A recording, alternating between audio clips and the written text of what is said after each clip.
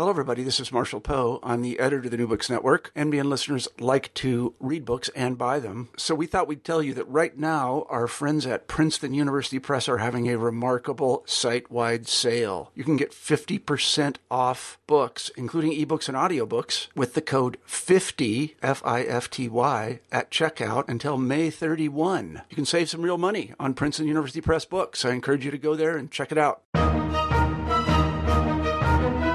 Welcome back, everybody, to New Books in Military History. This is your host, Bob Wintermute. One of our mandates here at New Books in Military History is to bring to our listeners the insights and observations of the latest authors working not only in the more obvious aspects of military history, but also in those relevant issues residing at the cultural and social peripheries of the field. Today's discussion with Beth Linker falls into this latter category. Beth is currently affiliated with the Department of History and Sociology of Science at the University of Pennsylvania, and she is the author of War's Waste, Rehabilitation in World War I America. As Beth reveals, the story of individual rehabilitation from war-related injury was intertwined with other political concerns at multiple levels. These century-old accounts matter greatly, as the First World War was that point where modern rehabilitative medicine and social policy were born, with many of the attitudes and aspects of this early response lingering to the present day. Beth's book is an insightful consideration of the conflicted responses Americans presented to the unanticipated challenges of post-war reconstruction and rehabilitation for the nation's thousands of veterans, standing in no small way as a cautionary tale as we wind down our latest conflicts. Beth, thank you for joining us. Thank you, Bob. Thank you for having me. Let's start off. What led you to consider this topic? Well, I think a lot of factors fed into this. My first career was I worked as a physical therapist. So I came to history with a background in physical therapy. And still to this day, when you go to physical therapy school, there are certain elements of care that are still derived from the history of veteran care, of physical therapists going into post-war situations and taking care of disabled veterans. So that was one reason that I went into this topic. So I wanted to trace since I was always working in rehabilitation centers, where did that history start? Mm-hmm. And when I was first looking into this topic, I noticed that a lot of the histories would say that rehabilitation started around World War II, or some people would point to polio as the beginning of rehabilitative medicine. Mm-hmm. But I was finding through my work on the history of physical therapy, actually, that rehabilitation was starting much earlier, and it became institutionalized during World War I. The other reason I embarked on this project is I come from a family of military veterans, and I wanted to engage in that history, and not necessarily in the traditional military history, but I wanted to know what happened after war. Right. So those were two of the main reasons that I went into this. And I guess the last reason, which is not insignificant, is I went to graduate school and right at the time of 9/11.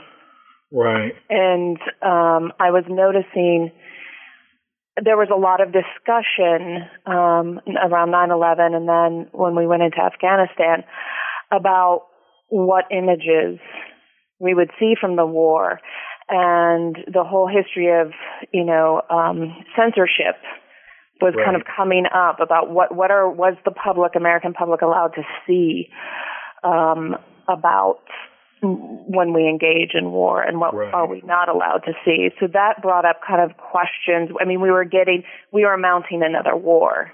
And so that interested me as well to do a historical topic on war.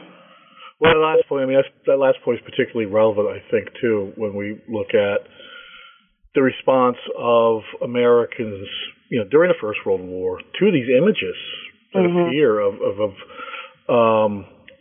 even, casually wounded or soldiers with minor wounds, let alone the grievous reconfiguration of their entire bodies. Right. Some of these massive weapons. Right. Yeah. This may seem like a strange question at first, but I suspect the answer is probably more nuanced than we might think. You describe, or you deal with a concept of physical rehabilitation. We have our own definition of what that means, but what did that mean in the context of America during the First World War?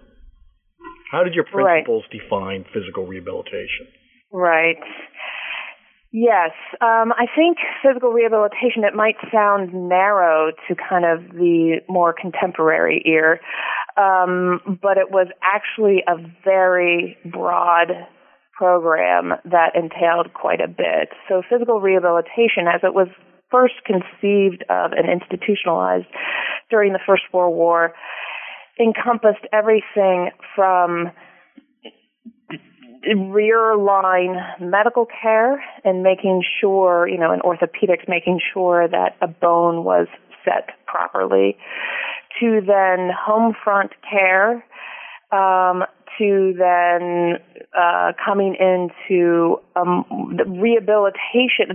It was in the First World War, the military hospitals weren't really prepared to do rehabilitation because this was the first time it was going to be offered. Right. And so they had to transform these hospitals, which were usually devoted to acute and epidemic diseases, transform it into a rehabilitative center.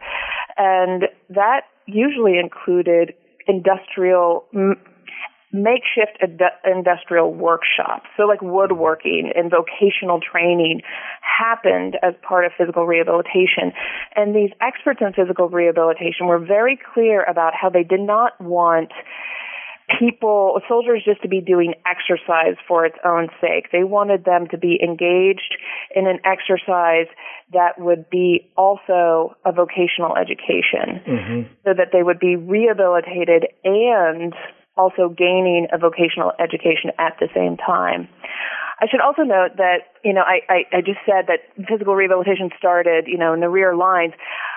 Actually, it started even before soldiers were sent off to the war. So we have the Selective Service Act in World War I, and that's the first national draft. And of course, it's selective service. They wanted a select group of men, the fittest men possible. And the U.S. quickly found out that, the U.S. population of men failed to meet the standards of fitness. And one of the conditions, which I've written about, it's not in the book, but I have an article on it about flat feet. This is the first time that flat feet becomes a diagnostic category that is a disability that could preclude a soldier from being drafted into the war.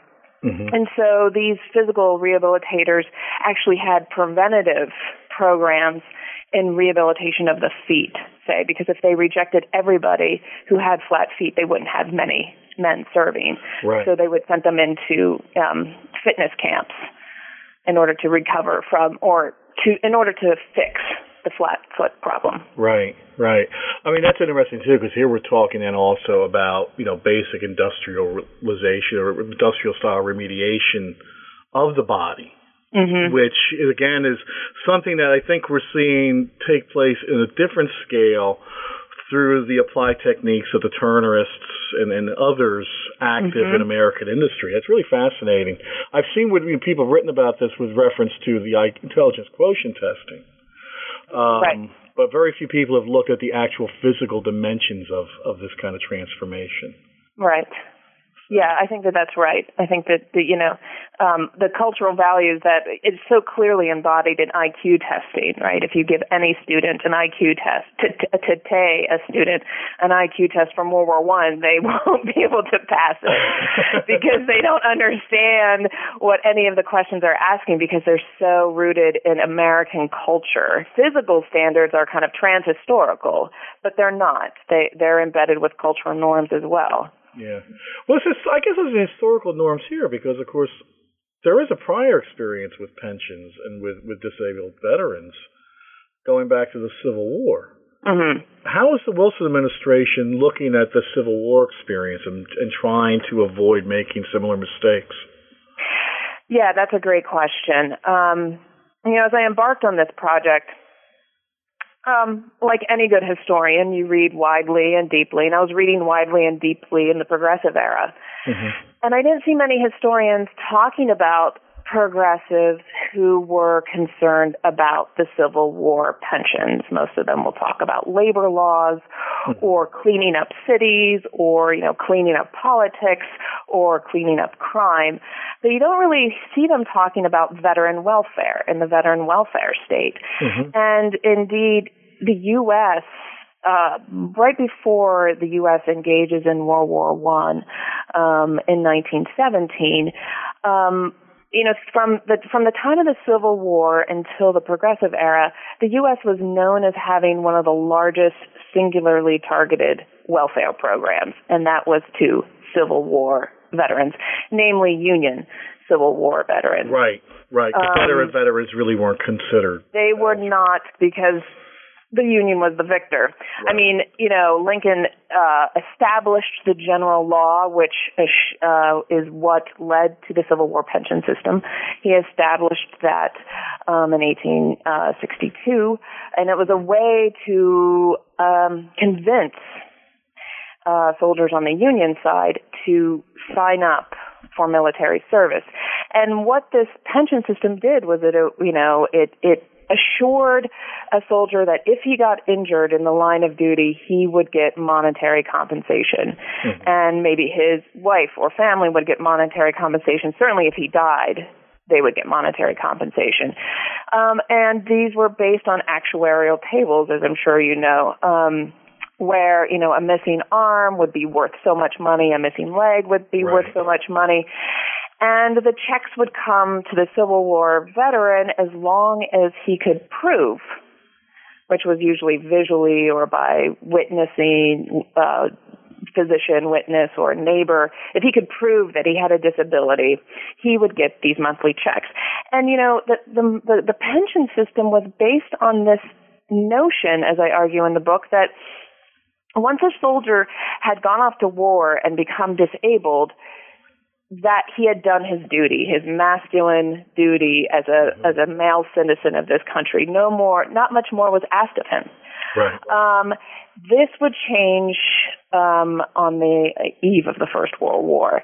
And the reason that it's changing is that by 1916, about $5 billion aggregate had been spent on the Civil War, which was a greater cost than the actual war itself. Mm-hmm. And you have social scientists in the United States looking at these figures.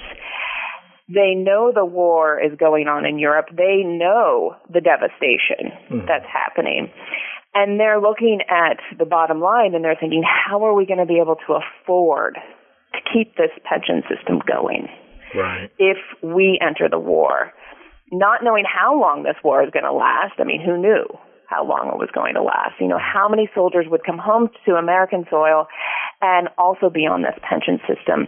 The other thing is the pension system was kind of creating a sense of injustice around a certain group of progressive reformers.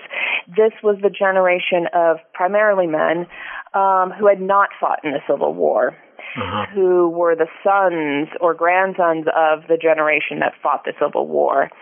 And they saw this is a time when part of the Civil War pension system was being paid for by tariffs applied to imports and exports. And these progressives saw this as an injustice because there was only a welfare state for veterans or Union soldiers who had fought in the war, but not for all the industrial soldiers, working class men who were also getting injured, but there was no safety net for them. Right. And so these progressives saw this as an injustice. So the rehabilitation was started as a way to cope with this injustice, try to equalize things. Mm-hmm. And it was also a way to control costs. That's why I called my book War's Waste. These progressives talked about war's waste. Mm-hmm. And that term is supposed to, indicate not only the economic cost of war, but also the human cost of war. And they thought these costs could be socially engineered. With enough social engineering, you could get rid of these costs or minimize the cost so that the U.S. wouldn't be feeling the First World War for 50 years to come, like they were from the Civil War. Right. So, what you're describing, of course, is a two-tiered system of resolving this tremendous waste or cost of the war.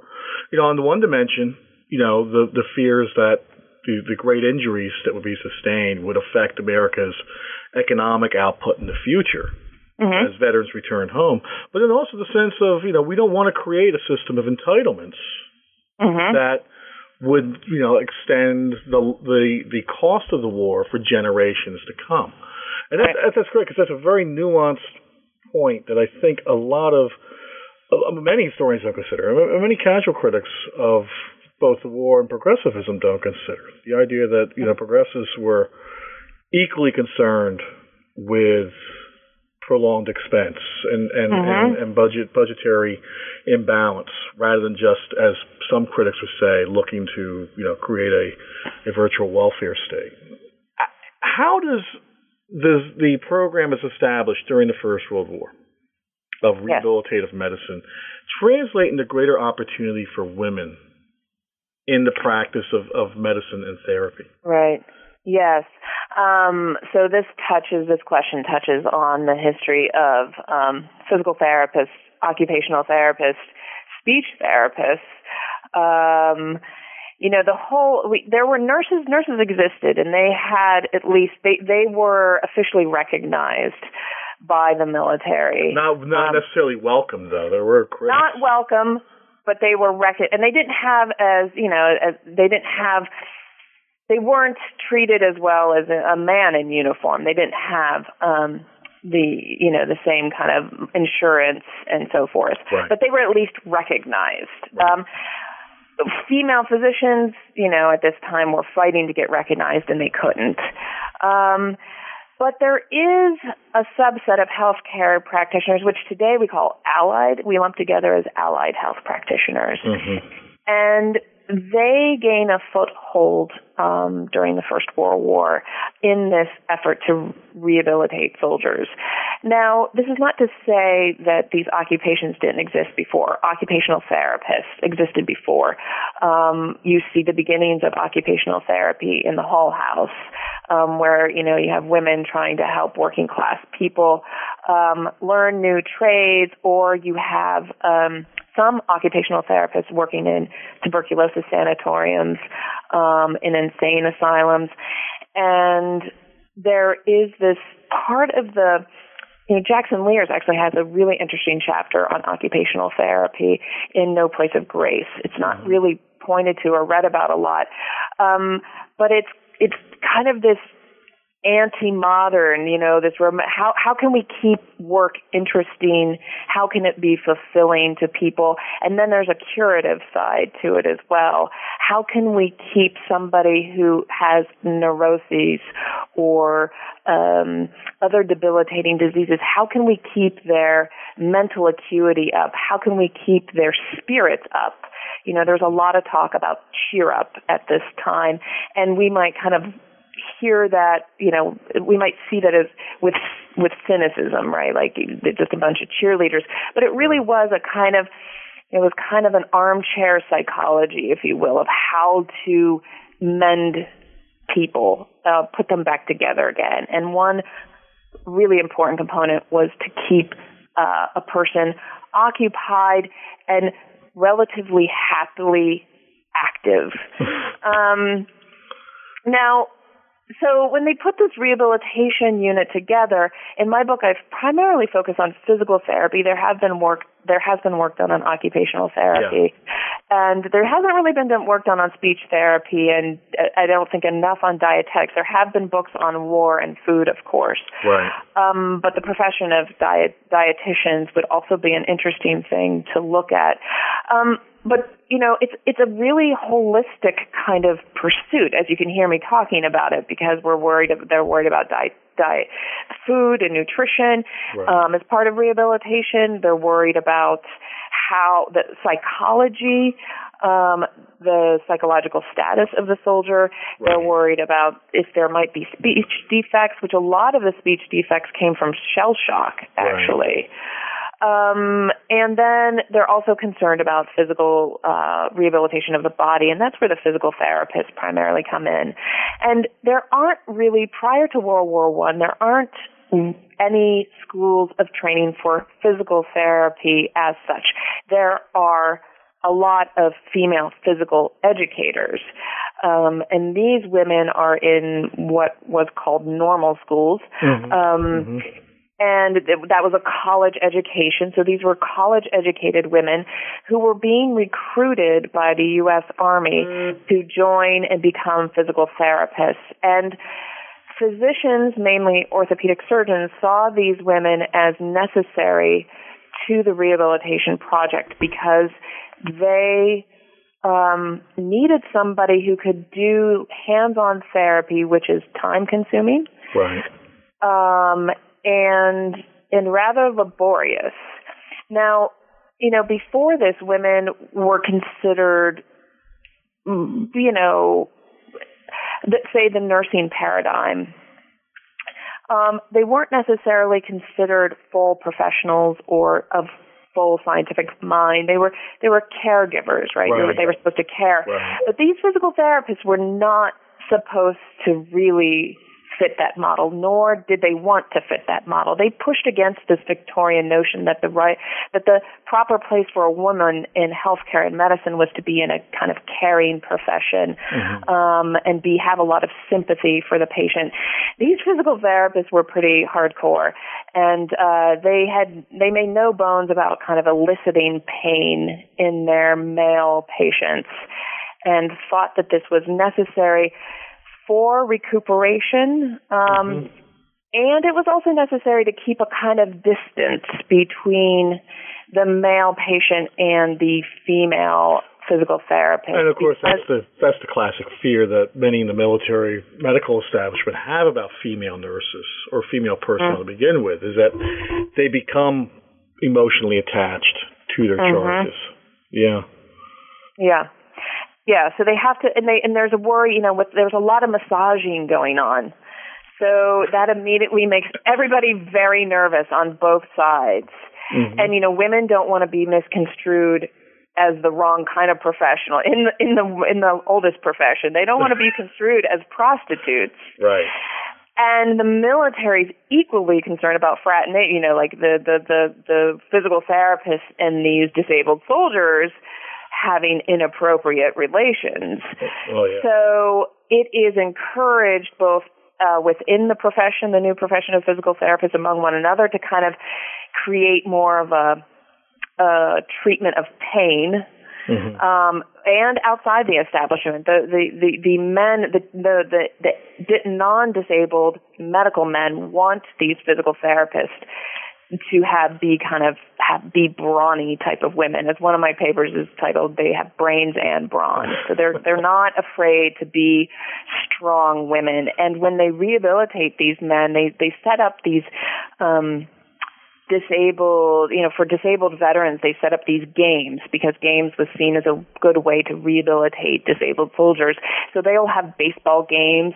And these physical therapists, I saw one early silent film of the rehabilitation effort, and these physical therapists absolutely trounce the men, and they don't let the men in wheelchairs. These one-legged men are like hobbling around, and there's very little sympathy going on. When you describe that in the textbook, I mean, it's actually rather stunning. The image that comes across is, of course, the medical personnel. They think that they're doing a service for the wounded or the injured soldiers that they're playing against, and I just can't imagine the response on the part of the soldiers. I mean, was anybody asking them how they felt?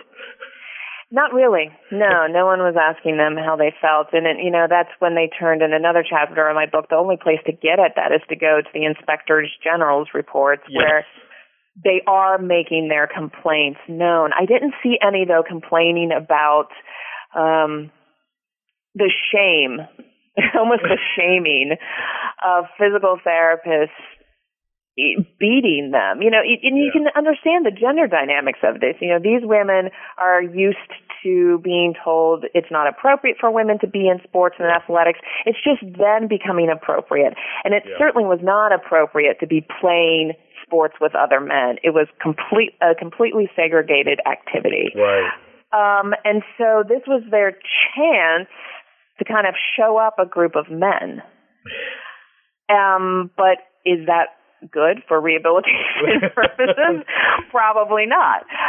So I think they're kind of enacting their own anger at their system, and this has an effect of kind of, the disabled veteran always has this uncomfortable, what is his identity? Yes. And he's always, no matter the injury, somehow emasculated. Yes. And the rehabilitation effort, while it tries to talk about how they're going to remasculinize and make the man whole again, at the same time, there's this message of you're not fully whole, you're not full, you're emasculated.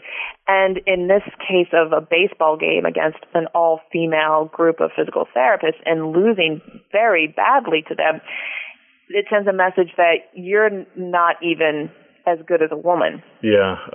I mean, it's just amazing. I mean, in some ways it comes across almost as a Monty Python skit or a Saturday Night Live skit. But it really happened. And I think another backdrop, another feature that's in the backdrop of this or behind all this, of course, are fears of malingering. And, how these fears of soldiers faking it played in and added to the dilemma for physician, patient, and administrator. Mhm. Yeah, that is always the fear lurking in the background. There's in the military, and then it bleeds over into the rehabilitation effort.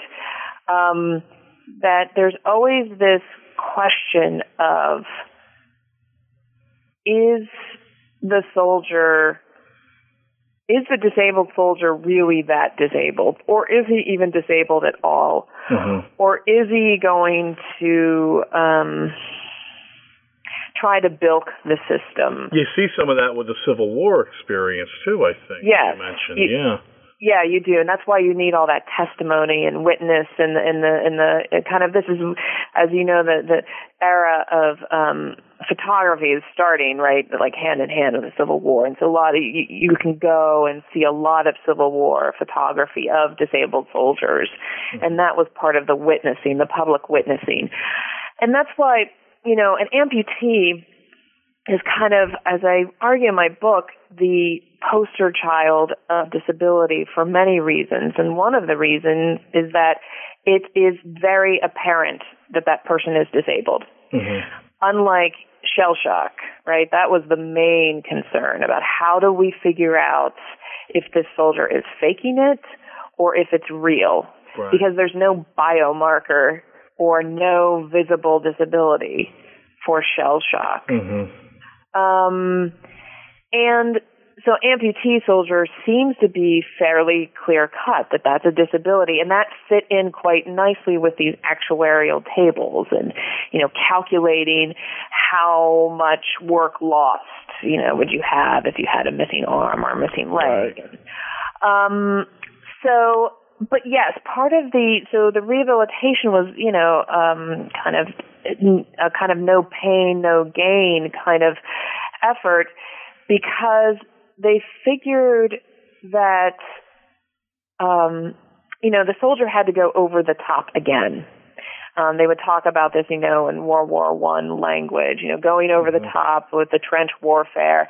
And then this kind of, most of the rehabilitation literature would say to the disabled soldier that was targeted to disabled soldiers, you have to go over the top again.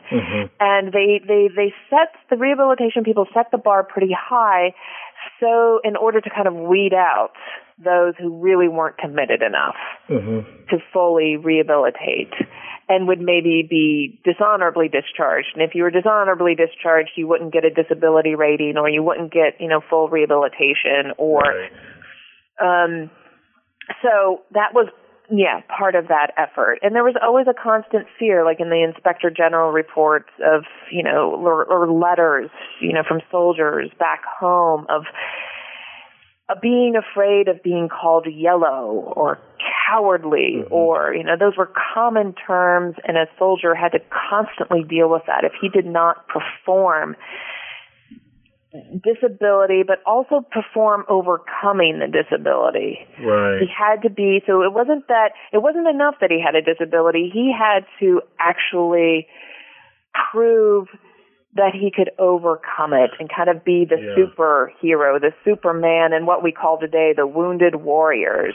Right. To become a warrior again and engage in sports and engage in hand-to-hand combat and go out and box. And it wasn't enough for him that he had gotten an injury as a result of the war.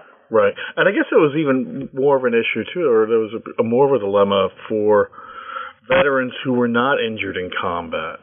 Because, of course, you're not, in wartime, you're not just, injured by shot and shell, but also by accident.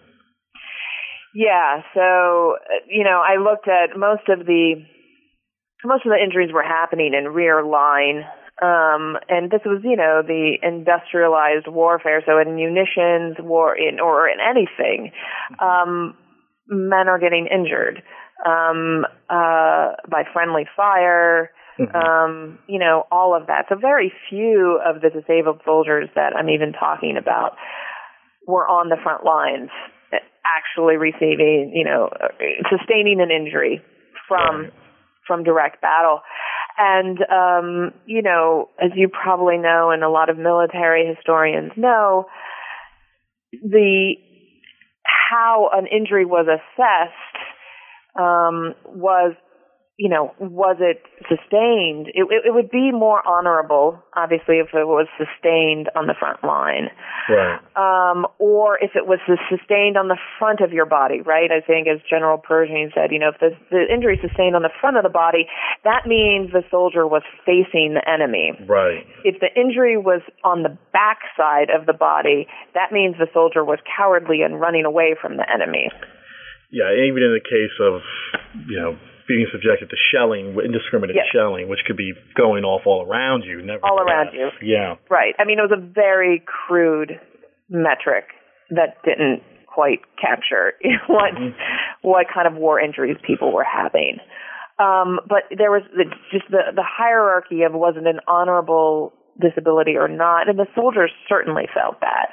And I think a lot of them who sustained an injury before they even got over to, European soil, say, were incredibly shamed by that. Did the regime or did the administration contribute to that shaming? The physical therapy regime? Yes, I think because there was always then question by the military officials and the medical officials, did this soldier purposely come in harm's way so that he wouldn't be sent abroad, deployed? I think it permeates throughout. I didn't see kind of any sympathy. I don't think that hierarchy was ever challenged. And the interesting thing is that the dynamic always is, in contrast to the 19th century when manliness was often thought of as opposed to childhood or being too young or being a boy.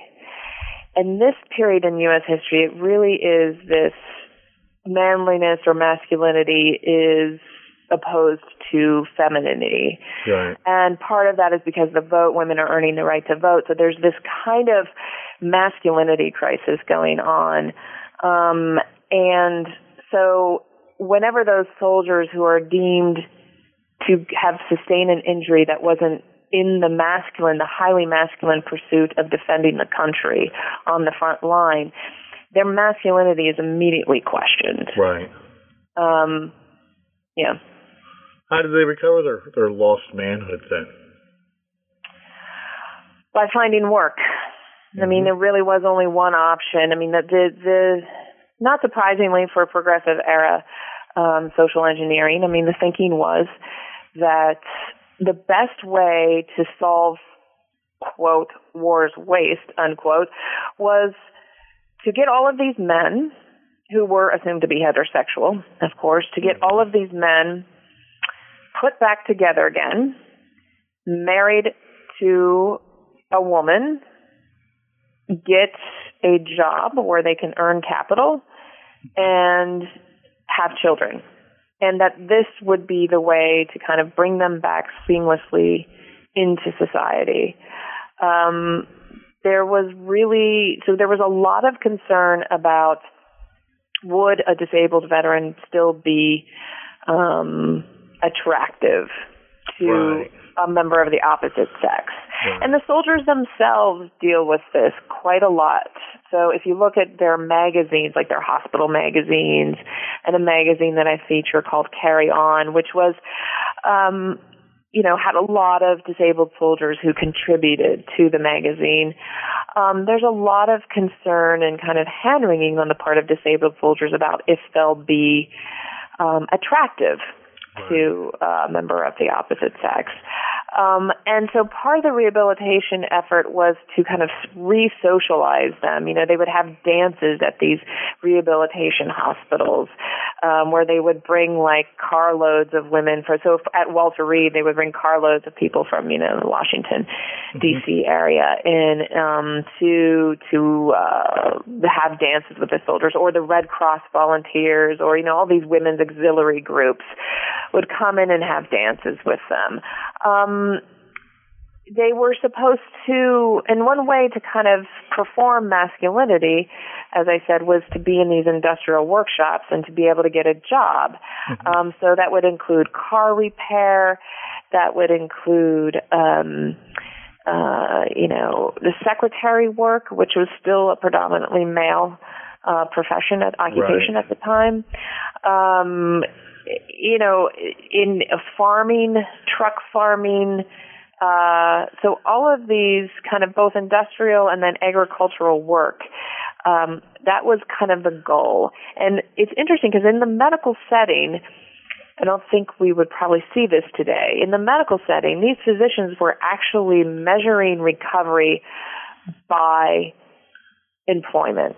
And so that would be the kind of the end goal of rehabilitation and the end goal of remasculinization.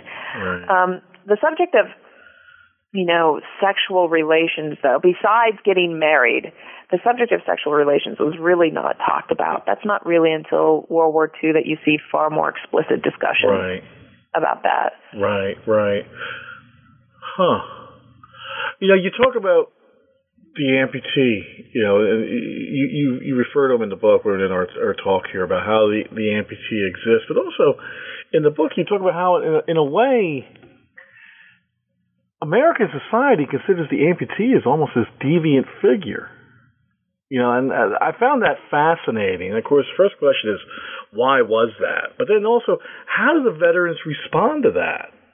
To being, on the one hand, heroic, men who sacrificed for the nation, but then also being seen as a result of somehow becoming this deviant person. Well, yes. So there was always suspicion about amputees, and it mainly comes from the fact of street begging. And at this time in World War I America, there are laws in certain cities, what we historians today call the ugly laws, where a person could be fined if he or she was found on the street and he was begging, perhaps, is often the case, so vagrancy. And if he purposely showed his disability as part of that act of begging. And so there was kind of a cleanup going on in the country at this time, partly fueled by eugenics, right? The notion of that we could kind of, again, another social engineering problem, that we could create a better race if we just got rid of all the defectives and all the disabled. And one way of doing that is at least getting them off the streets. And there is this kind of, throughout literature and popular culture of amputees being deceptive or being thieves or what have you. And again, I think this comes from the notion that if you have a disability, you're going to be a beggar. And it is true that there's a correlation they know it in the early 20th century, and we know it now, between disability and poverty. Right. So amputees, though, can be, the way the military deals with this deviancy is to essentially cover up the deviancy. And the way that these rehabilitators do this is that they bring the production and design and making of artificial limbs into the medical center. This is the David Silver connection, then. Yes, yeah. Right. David Silver was part of the U.S. Army's rehabilitation effort. And prosthetic limbs before this was a booming industry in the United States. Again, war has historically been very good for the prosthetic business, and the Civil War was very good for U.S. prosthetics. Right. And the USA was known as one of the leading makers of kind of cutting-edge prosthetics. And these early prosthetics, of course, had a very short lifespan. They did. Yes. They broke, or they would create problems for the wearer, and they cost a lot of money. So the trick during World War I was, how can we make a limb that's cheap? I'm not sure. I guess they were thinking of durability, but the most important thing was, can we mass produce it? Which limbs had never been mass produced before World War I. Can we make them cheaply, because they plan to issue them to every amputee soldier? And will they look what was called then, quote, modern, which meant will it cover up the amputee? Will they look lifelike? Right. And, prior to this, a lot of Civil War veterans, they could use their pension to buy a limb, a prosthetic limb, but a lot of them chose to just wear like a peg leg, which is essentially a crutch. Right. A prosthetic that just comes to the end and looks like the crutch that you use under your arms to walk around if you sprain an ankle or break your leg. These prosthetic in the World War I, rehabilitators really did not want to see any World War I veterans walking around in a peg leg. So they created these, the Liberty limb, which was a very lifelike looking lower extremity prosthetic. They attempted to mass produce it. And they wanted each soldier, they basically said, if you don't wear this, you're going to be dishonorably discharged. And then a soldier would be stripped of his rights to, demand payment or further rehabilitation from them. Right. And then the upper extremity prosthetics, is similar, that they would try to do lifelike, but with upper extremity, with arms, they were also concerned about what activities the soldier would be engaging in. And so they would actually have extensions for the upper arm that you could plug into a certain workplace. And then probably the most fun extensions were like the sporting ones, so like a baseball mitt, a boxing glove, so that the assumption was that this man would go back and not only work, but he would also do the appropriate leisure activities as well. It's amazing. I'm just picturing these interchangeable parts, these exchangeable limbs. Yes. Yeah. So you would actually be plugged into your workstation. It's amazing. What about other debilitating injuries or conditions that are unique to this type of warfare? I mean, we're talking also the First World War. We're talking, gas poisoning, gas blindness, facial disfigurement. How are these conditions treated by the Veterans Bureaus? I didn't go into that as much. I mean, obviously, there's a huge literature on shell shock for this time period. Right. And gas injuries, of course, are another concern. The interesting thing is that the diagnostic category did not matter quite as much. This rehabilitation effort was kind of the clearinghouse for all diagnostic categories, and it was highly interdisciplinary. So I've talked about orthopedic surgeons, but, neurology is coming on the scene at this time. Psychology is also coming on the scene at this time, and other medical specialties, in facial plastic surgery, as we know, really developed during World War I. If you read Liz Hankins' book on Venus Envy, she details some of the World War I efforts in plastic surgery and all the facial injuries that are happening from the shell and the trenches. And there's the one thing that is consistent throughout this treatment is that, again, this marriage of vocational and physical rehabilitation together. And also this sense of we will overcome, the disabled soldiers will overcome, and if we give them enough cheer up and if we stay positive, and there's a little bit of re-education, attempt to re-educate the public, which is, quite it's risky in a time in the height of kind of eugenics thinking to say to employers, a disabled veteran is just as good as an able-bodied citizen. Right. You need to employ this person. And so that encompassed all kinds of disabilities. But I think, as I argue in my book, I think amputee soldiers were easier to sell that message. Right. Because you could have this very powerful kind of, they looked whole again. Right. And as long as they didn't have any other complicating disabilities, which is usually the case,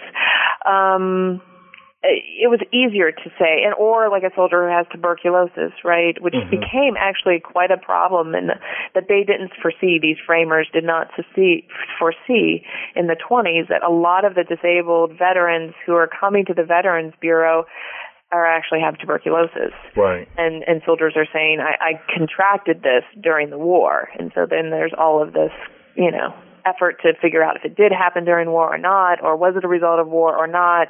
Right. Also the fears of the extended cost of treatment too. Yeah. Right. Yeah. So the rehabilitation, no matter the injury, the philosophy was pretty much the same and applied to all soldiers regardless of their disease or disability. Does that include African American soldiers and veterans? It does, but of course the imagined communities to which these veterans are going back is pretty, it's not the same for a white soldier. Right. So as I point out in my book, there was no effort for all of their talk, these World War I rehabilitators, for all their talk of making these amputee soldiers whole again and making them look like they don't have a disability. When you're talking about prosthetic limbs, then you have to match it to flesh tone, flesh color. And all the Liberty limbs were white. There was no attempt to make a limb that would match an African American soldier, or the skin tone. Even when, before this you had like wood, like ebony, like darker woods and all of that could have been possible, or paint. But there was no attempt. There was not even any discussion of that. Now, what's interesting about this rehabilitation unit, this is, again, the height of segregation. The big migration north, there's, kind of there's the height of lynching, and what we know from U.S. history is that most institutions were segregated. The Army itself was segregated at this point. But rehabilitation was so new, and they didn't have any real infrastructure to speak of. It was all makeshift, that white soldiers and African American soldiers rehabilitated in the same place.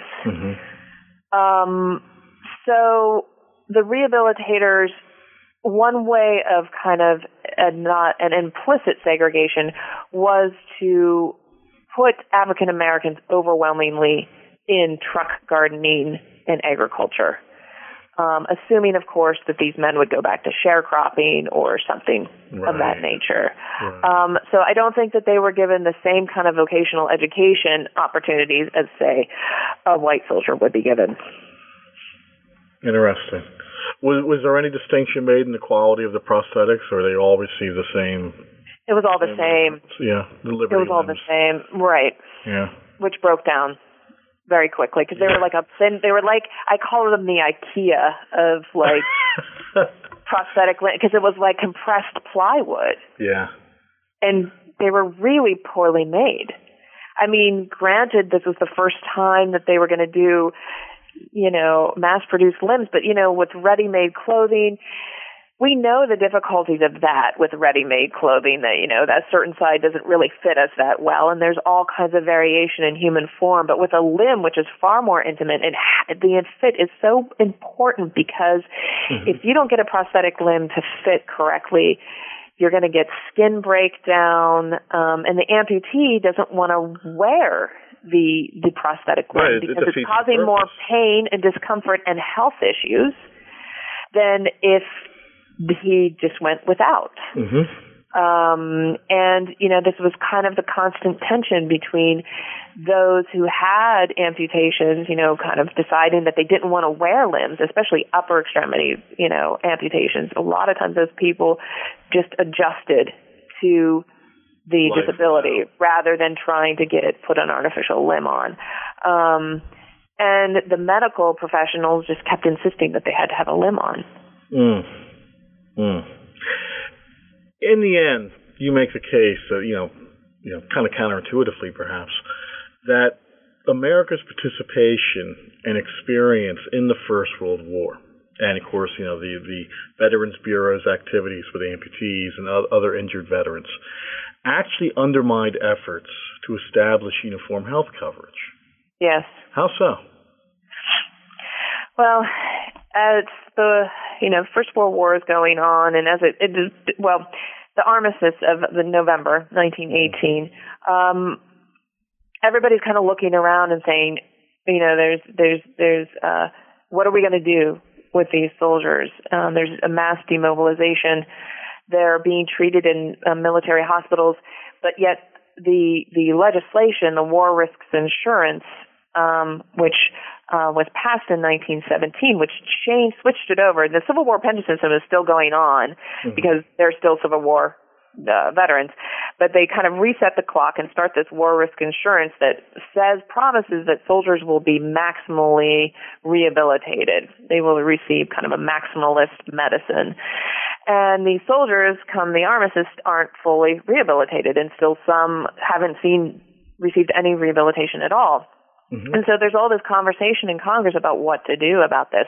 And some progressives are hoping that this new War Risk Insurance Act, which essentially paves the way for Veterans Bureau and Veterans Administration hospital and health care, these progressive era reformers are hoping that this is the moment when the U.S. will have at least sickness insurance for all working class men in America, like what was happening in Europe and the UK and what had in Britain and what had happened in Germany under Bismarck. They were hoping that there would be a sickness insurance or some kind of healthcare system that would cover veterans and industrial workers. Right. This failed, obviously. Yeah. A lot of, those few progressives who were arguing for this, the example was always Bismarck, Germany. And we had just fought a war with Germany as our enemy. Right. And no one wanted to look like they were, like we were going to become, follow Germany's lead. So it was not politically viable for somebody to say, let's open this up for all working class male Americans. So what ended up happening was that the effort to kind of get civilian health care insurance rolled into this was negated. And then a new system had to be developed, a non-military system of the Veterans Bureau was established. Mm-hmm. And from there on out, for the entire 20th century, we have a two-tier system where, veterans can receive health care, and civilians will not. So that's how that happens. Okay. Well, you also present a coda, in a way, in your epilogue, where you're drawing comparisons between current contemporary veteran and active duty amputees, and administrators, and physicians, and then, the experiences of the First World War generation. And I just want to, as we move to a close, I just want to ask you, what should we take away from these paired narratives with regards to rehabilitative medicine and war? I don't want to come off as somebody who thinks, rehabilitation is a bad thing or was the wrong move to make. I don't think that at all. I think, most war veterans want assistance in reintegrating back into civilian life. Mm-hmm. I think rehabilitation, whether it be medical rehabilitation or psychological rehabilitation or however you want to think about it, that these men deserve that. I think the lesson is, though, that we think that rehabilitation is a quick fix. Mm-hmm. We tend to think, that in perennial American optimism, that somehow these veterans who have been injured and experienced maybe, horrific events can just simply kind of come back into society after a few months of rehabilitation. It won't cost too much. It shouldn't cost us too much. And then we'll let them go and they'll be fine, happy, citizens reintegrated back into society. But what we never seem to learn is that a lot of disabilities from war are incredibly complicated. It is very rare that a soldier comes home with just one disability. There can be psychological disability. There can be physical disability. Mm-hmm. And that it's not just a one-time stop into rehabilitation and then they're put back together again and they're done. It's not like fixing, other technological device. There is no technological fix. And often rehabilitation is not, there are very few medical cures in the world of rehabilitation. It is a long-term process. And I don't think, as a nation, we've ever been really able to honestly look at that and say that, this is a long-term commitment. When we go to war, there is going to be, there's going to be a human cost to war.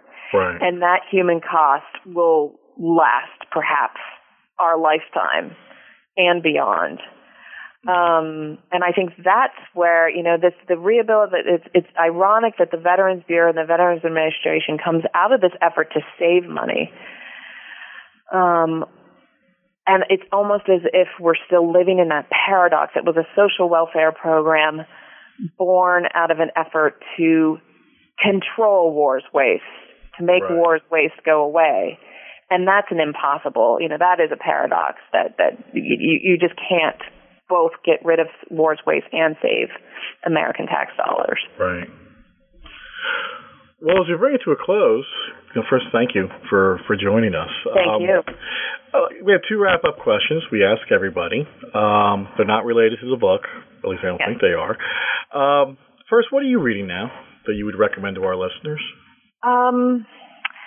I am reading right now A Disability History of the United States. It's kind of the first synthetic history of how we can look at United States history through the lens of disability. And it's by Kim Nielsen. Mm-hmm. And so, I've dealt with disability and war, but I'm more interested in how we can reconceptualize events that are really common and well known in U.S. history. How does it look different if we take the perspective of disability, and what does disability mean, and how do we define it? And, it really becomes, this is a category that is incredibly important to understand the rise of the welfare state in the United States. It's an incredibly powerful and political and politicized category. Okay.